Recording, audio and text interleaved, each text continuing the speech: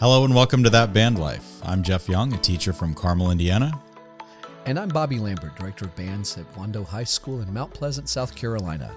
That Band Life, a podcast about making our careers as music educators more fulfilling so we can be happier, healthier, more productive, and more creative. This week we're going to be talking about Mid-Fall Marching Band. Your first competition is over, and now what? Before we begin, I want to talk to you a little bit about the Dynamic Marching Shop. The podcast is coming to you ad-free, and one way you can support us is by visiting our website, dynamicmarching.com, and purchasing products through our store at some of the most discounted prices on the web, on things like shoes, rifles, podiums, megavoxes, and even maces. So I know many times you just continue to order your products from the same people every year, but if you look at our prices, you might change your mind. We even offer deeper discounts on large orders, so please give us a chance to win your business. We're excited about this podcast because it's the first one that has been brought to us by a listener. So on our Facebook page, we got the great suggestion of saying, okay, I've gone to my first contest and I'm trying to decipher these judges' tapes. What do I do? And we also thought, there are several things that after you've gone to your first contest that should be debriefed and kind of figured out before you go on to the next set of stuff. So are we going to talk about judges' tapes first, or can I come back to that? No, I think that, the overview is going to be, we want to talk about judges' tapes, then maybe behavioral problems, which we have actually even more information in our next podcast about, performance problems, and administrative problems as you go through it. So I think we should jump right into, you've listened to the judges' tapes and you're just overwhelmed. You thought you had a good band, and then you realized you probably should be a better car salesman. And in fourth that's place. How I feel. Yeah. Yeah, exactly. So I think the first thing I wanted to talk to you about on this is just because you and I both judge. I judged for DCI for a while, and then I've judged for BOA for a while. And the worst thing you could possibly do is go into critique mad. Oh, absolutely. And I've seen it so many times. There is no positive benefit. No judge is going to go into critique and go, you know what? You're exactly right.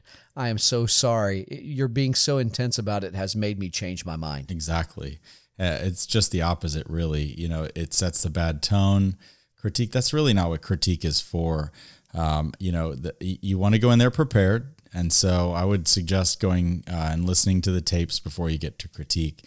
By the way, I think it's funny we still call them tapes in the industry. I don't know what we're going to call them 10 years from now, the files, or I don't know. But right.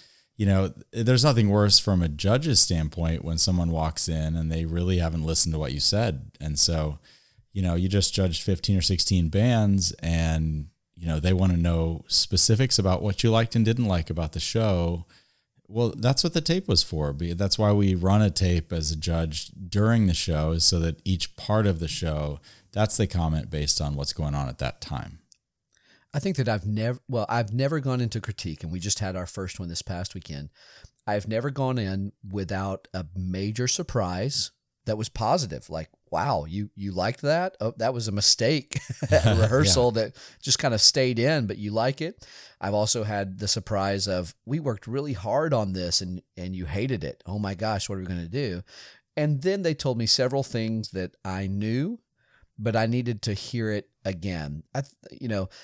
I think, Jeff, you're going to talk about this a little bit later, but making sure that your staff is on that same page is vitally important. There's nothing worse than going in as the band director and having one of the techs decide that's where they're going to take issue with any of the judges. That's the kiss of death.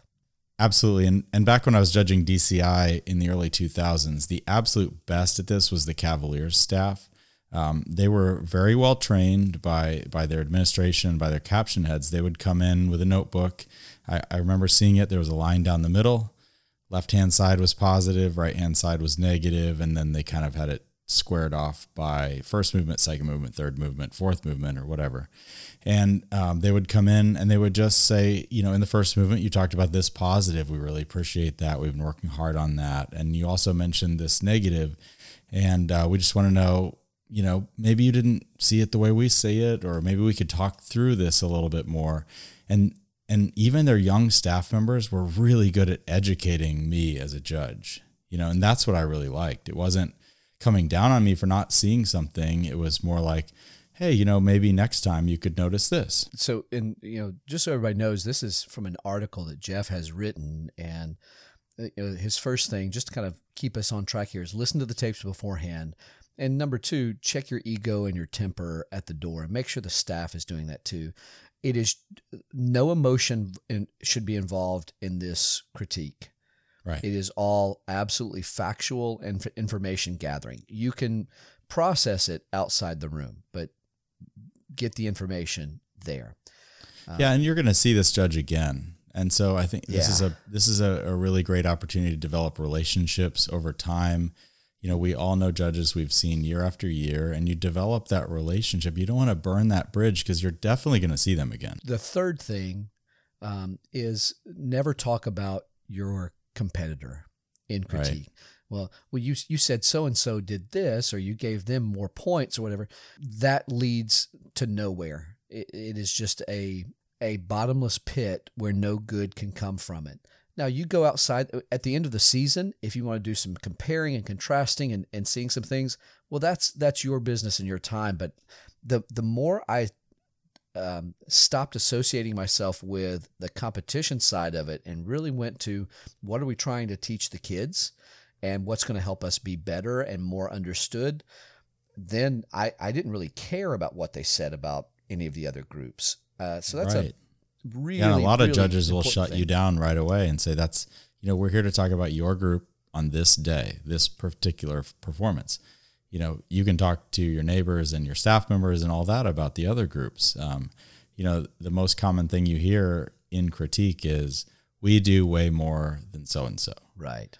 And it's just not a productive discussion because the scores are already done. And, yes. We're developing a relationship. We're explaining to this judge maybe some things they missed, maybe some things you want them to see next time. And it's just a conversation. That's all it is. Yes. That is a big one. The whole idea of apples and oranges. And in this form, we're saying, well, they only did through the ballot and we did everything. Well, that's like trying to compare, a school orchestra with the Chicago Symphony. I can hear the Chicago Symphony play a scale and I'm pretty happy. Mm-hmm. Whereas a high school orchestra, it's just a different thing. Same thing with a high school band versus, Eastman Wind Ensemble. There's no good that comes from we did 7 minutes, they did 4 minutes, therefore we should be. This is not an endurance battle, right? Or a marathon. That brings me to the next point: is that it's early season and nobody's very polished and nobody has a full show out there, and the actual scores really don't mean a lot. What does matter a lot, though, is the value of a tenth, and we could talk a little bit about that. I'm sure you're familiar with it, but for our listeners who have never heard of that particular phrase, this is something that's very common in the judging community, and it basically is like when you look at one group versus another group. If you're 0.1 to 0.3 or somewhere around in there between those groups in a subcaption, that's basically saying it's a tie. It's a toss up. As a judge, you're making a judgment call. This group's above that one. But really, if you're within 0.3 of another group within a subcaption, you should be really happy about that because that means, that could go either way next time. Whereas if you're a full point away from another group, that sometimes is a way of a judge saying, this probably isn't in the same ballpark, at least at this point in the season, as you would have to make major changes to catch that other group. I think it's important if you watch there's some groups who are really good at early season trickery. Yeah. Greg Bim was terrific at this at Marion. I mean, there were so many times we didn't have nearly enough show to we were going to get a penalty, and so he would, we're going to put a flute solo in here to begin the show. So the show actually began a minute into what was there, and we just had a flute solo playing to make sure that there was time. The same idea with putting on a fake ending. We may or may not have used the closer from the previous year to make sure that we had enough of the show done to make stuff go. So it is just, the numbers are basically saying that on this day, this is what I saw. And Jeff's exactly right. Looking at, some of those groups where I think the best thing that I ever did was I started looking at the groups who, I want to be able to get that number in October. So what are they doing and what do they look like? Darren Davis is another master at this of spending the time on the things that are going to be the most effective and the most useful in those early competitions. And they're going to give their kids the best stuff. Like, for example, saying that we're going to make sure that the very beginning, the first 30 seconds and the last 30 seconds of the show are as powerful and as solid as possible, because that's your hello and goodbye. Yeah, they're really good at that at Broken Arrow. Absolutely. Right. When you see numbers draw you in, and then they end big. Yeah. Absolutely. And so when you see those kinds of numbers, what the judges are seeing is something that, yes, we know it's not a full 8 to 10 minute show, but what was there was complete and felt solid. So if you're getting to a place where you're stopping at a down ending of the ballad, you might want to rethink that just for next year. You don't have time to change it now. Just the thing that I would say is look at the numbers carefully. The bigger thing for you is to look at your numbers and say, is there a discrepancy between our visual and music numbers? Then is there a discrepancy between our ensemble and individual numbers? Then is there a discrepancy between our effect numbers? Yeah. You can learn a ton. There are some hard lessons to be learned in doing your own arithmetic, if you will, in that. So, like, for example, we know a few years ago that we had a gap in one of those categories, and we've worked really hard over the past 2 years, even in the design, saying, okay, we know that we struggle a little bit with this caption, so we want to start now with that in mind. And I think we're still a few weeks away from this, but just understanding the difference between ranking and rating is important as well. Is that your score is your rating, and that's, we all want to have high ratings each week, but the ranking also, when we get into competitions, like I know you're going down to a BOA regional in Florida this weekend, right. The actual ranking is, if you're in a prelim situation, you don't even need to worry about score, because those judges are worried about, okay, if I've got 40 bands in prelims, what are the best 12 that are going to make finals? They're not really, yes, they're using the rubrics and all that, but really what they're doing is getting the ranking correct so that at the night show, those judges can get the rating perfect, if that makes sense. And I think for the folks out there, I was fortunate enough to go to my old high school's, I went to their football game and to a band contest that they attended back in North Carolina. And it is not BOA, which is fine. And I think that many of our listeners are probably involved in non-BOA competitive contests. So I think you have to be strategic when you do that. Number one, don't just go to a contest because you can win. Right. I think that it's important to go to a contest where you have a fair shot at winning your class. I do. Unfortunately, we all live in a world where parents and administrators don't always understand the value of going to BOA Grand Nationals and being 56th, and how that's probably more valuable than being, first at a local contest. There's maybe a little bit more education on that. At the same time, I don't think that we should shy away from that. It is okay to go to a contest that I know we've got a good shot at winning our class, because there's nothing that breeds success like success. And giving your kids some momentum, I think, is strong. The only caveat I would add to that is making sure you know who the judges are. I'm always surprised when I talk with band directors about, they've gone to a certain contest and they were really excited. And I said, well, who were the judges? Oh, I don't know. I don't remember. That's a little, that's a little bit of a dangerous, slippery slope, I guess I would say, that you're going down. You're only worried about a win rather than about the learning and the growth that goes on. So I guess for the folks that spend more time in the local contest circuit, there is nothing wrong with that. Jeff and I do a total program success presentation and even class where we talk about, not everybody should go to BOA. They really shouldn't, but you should define your own success. And one of the ways of doing that is making sure that you are getting better each year. Well, the only way you can get better each year is going to places with judges that are going to give you great information. So yes, go to a contest where you feel like you're going to win the class, but also go to somewhere you're not. I have learned more from loss than I've learned from winning. Me too. The younger directors, you got to get your ego out of the way. Help the kids, help them find what what winning is like, but the the growth that can come from quote unquote losing. See, losing is a bad word nowadays. We think that that's a dirty word that we should never say. But to me, losing just means that I've now been given more information so that I can be better. When we've been fortunate enough to win a regional now, and we walked out of it going, okay, what do we want to do next? Mm-hmm. And we didn't really go at it the same way as when we lost. Nobody likes to lose. But I think that if you see that as part of the process, it totally changes the way that you approach it. And more importantly, it changes the way that you approach your kids. Again, making sure that it's not about they are a tool for your ego check and a competitive, blunt object, if you will. They're not your, those long sticks that they used to use with gladiators, American Gladiator, they'd have the big padded sticks to just hit each other with. That's sometimes what I feel like we do with kids. I've seen so many directors get bent out of shape on the day of a contest because the kids just aren't focused like they normally are. And that's part of what you and I were talking about before the podcast, which is administrative problems. Is just, this time of year is a good time of year to remind your staff of that. Yeah, making sure that your staff knows the importance of the contest. It is not about winning that day. It's about keeping the kids focused and honest and clear about what they're doing. They can learn a ton just by watching other bands. Or even in the bus parking lot, we learn a lot just how people get off the bus. Making sure your staff knows that we are not there to bring home plasticware.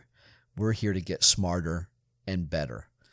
I can tell you that maybe 10 or 15 years ago, I remember watching Center Grove get off the buses.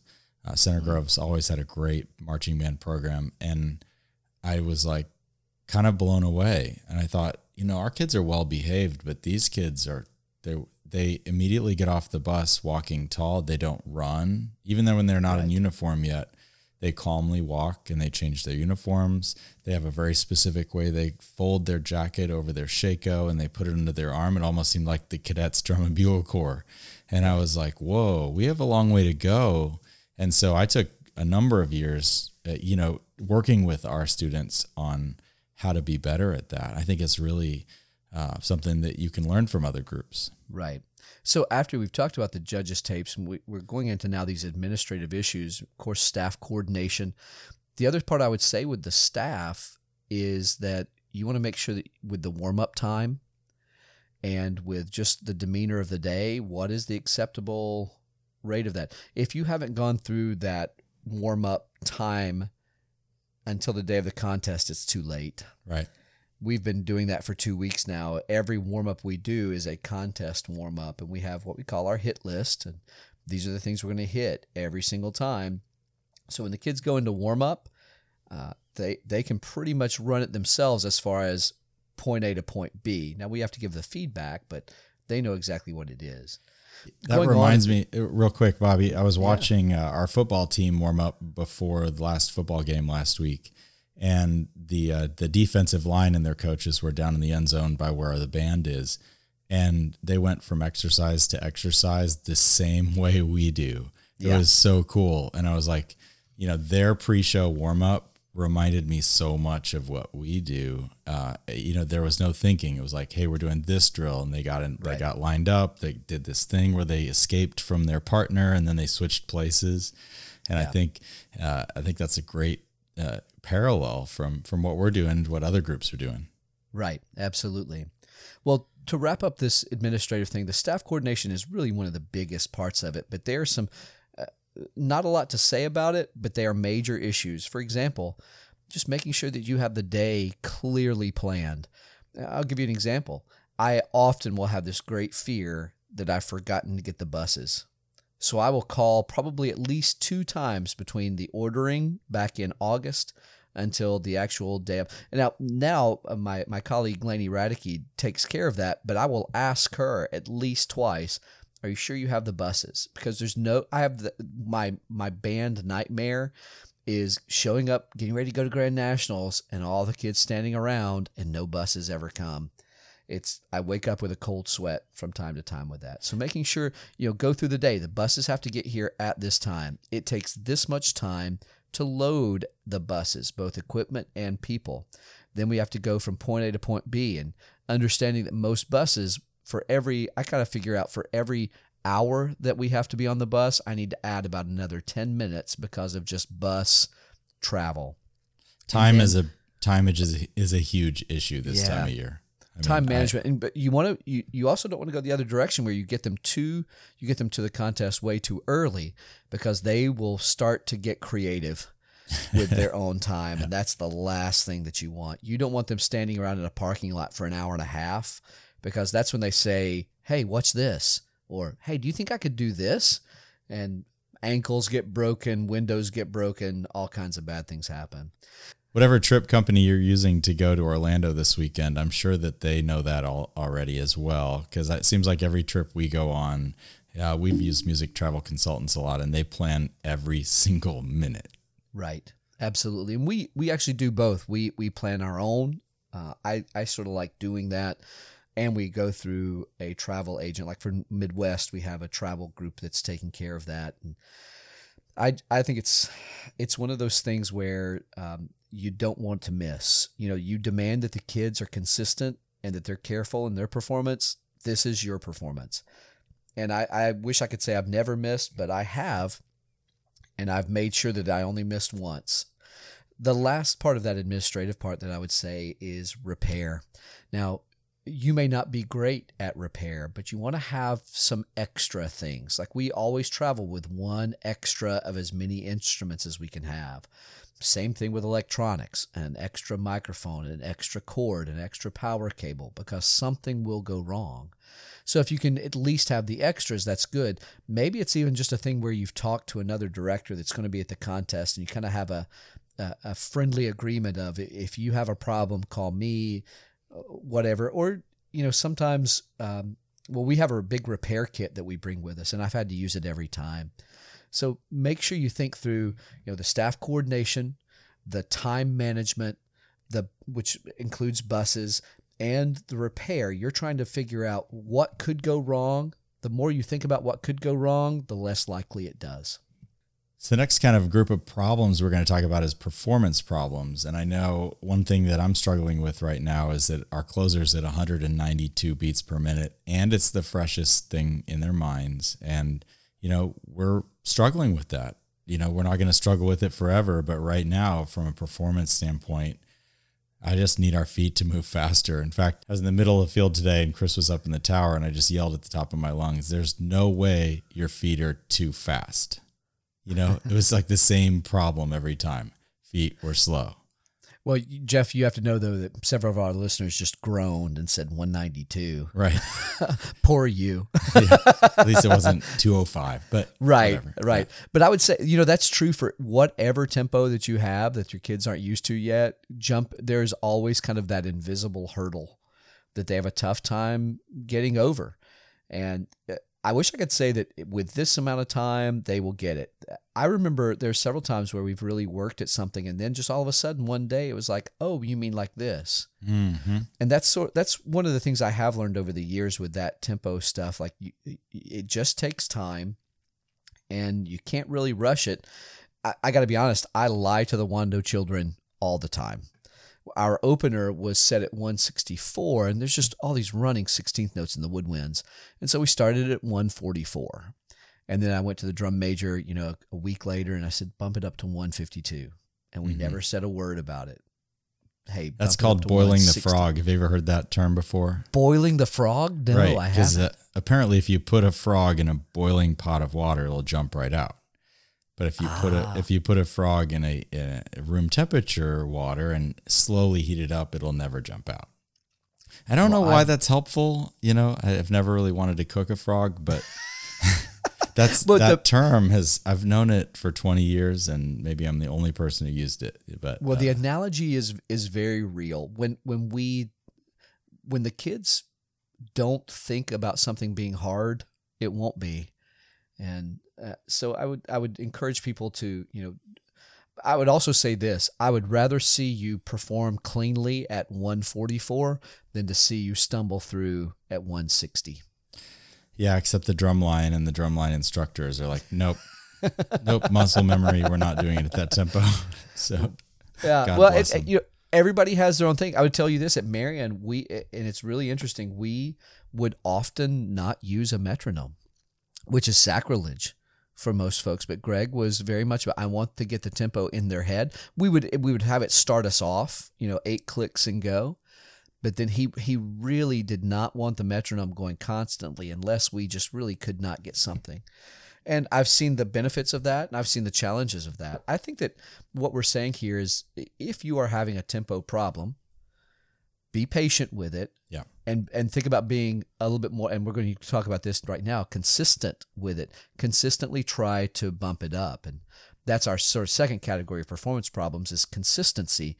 My kids right now, if we do a tune 5 times, 3 of them are going to be magnificent, and 2 of them are going to make you want to throw up. Yeah. Yeah, that's very typical this time of year. You really can't count on anything being awesome at any one point in time.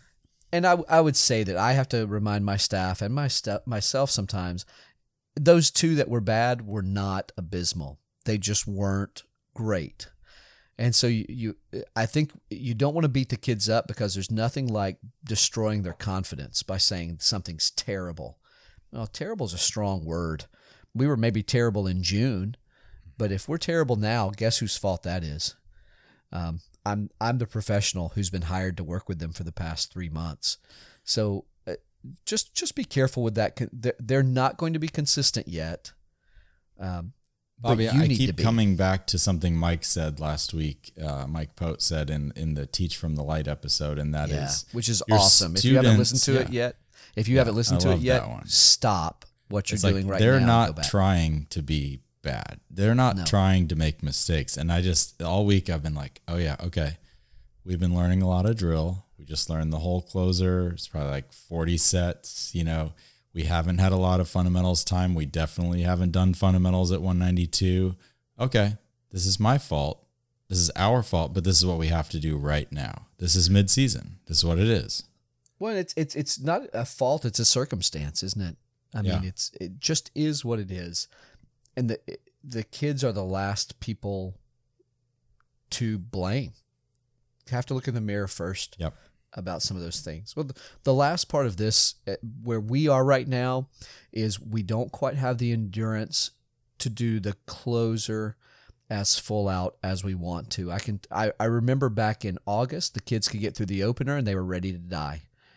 Well, then we added the ballad, and we could get through the ballad and they were ready to die. And then we added, chunks of our closer, and with each new chunk, it's very interesting to see them do just the ballad and the opener right now. They can do it without really breaking a sweat. Well, they do, but they can do that probably 3 times and not and be ready to do a 4th. But you add our closer, and there's sort of the mental energy that it takes, and the physical energy and the perception. They just don't quite have the endurance yet. So we're having to really work on our physical. Our physical prowess, for lack of a better word, and doing some running and doing some breathing while we're running to make sure that we can do our full 9.5-minute show. So if a hurricane happens to blow through your area and you're inside for the day, can you play through the whole show, start to finish, with endurance? Right. Because I know that we can march through most of our show with endurance. We can play through most of our show with endurance. You put them together and it's like, nope, not yet. Well, our head visual guy, Tim Cole, he does a great thing where he will have us, especially if we're just focused on a particular part of the show that we're trying to build endurance on, he'll say, okay, let's play it. Let's say it's a minute-long segment. So they do the minute. He'll say, okay, go take a lap. All right, here we go. Yeah. Now let's do it again. Okay, go take a lap. And now come back and do it again. And his whole point is nerves and fatigue feel very similar on the field. They cause some of the same problems. So you find that the less secure the band is, of course, the more problems they make, but also the slower that they'll try to play it and with the least accuracy. So we try to kind of get fatigue in there as much as possible so that they can build the endurance, but also just the mental endurance. That's one of the toughest things. Yeah. And when you're traveling with a group and you've had them up late or up really early, if you haven't taken good care of them, there's no way that performance will be good. And it's your fault, director, not the kids. Yeah. I mean, we want them to be confident and rested, and confident and rested. And they're not always going to be both, but I think it's a great goal for us to have right now, is to help them with that endurance and that confidence, and also not beat them down so much that they just can't get through mentally. Right. Well, we kind of have gone. Let's kind of start wrapping things up into the box and packaging it so that everybody can understand where we are. So we start talking about critiquing, or going into critique with judges, and you're getting the tapes, and how do you decipher what the tapes mean? I think to kind of close that little chapter, I would say, when you get the feedback, look at it and say, what's going to help us the most? Things that are at the beginning, the end, or at the arrival points of stuff. Those are your most important. If they're saying, well, you have a clarinet player who's behind, the whole band doesn't need to work on that. Sure. The clarinets and you need to work on that. But try and find those big wins out of the tapes. And if you're not sure, have the kids listen to it and say, what do you think are the most important things? And the kids will pick up on it pretty fast. After we talked about the judges and the critique, we went to administrative issues about time and staff coordination and buses and repairs. And then Jeff closed us out with performance problems and the tempo and the consistency and the endurance. We know we told you that we want to talk about behavior problems as well, but we've got a whole other podcast coming up that will really delve into that and give you some insight onto how you may be able to address it. Well, I think that about wraps it up for today. I know that I'm really glad that one of our listeners posted something on Facebook about wanting to hear a little bit more about this. So please, everybody, find us on social media, give us an email, jeff@dynamicmarching.com or bobby@dynamicmarching.com. Share your thoughts, questions, suggestions, your wins and losses. We'd love to hear from you. And thanks for listening. And until next time, I'm Jeff Young. And I'm Bobby Lambert. And this has been That Band Life.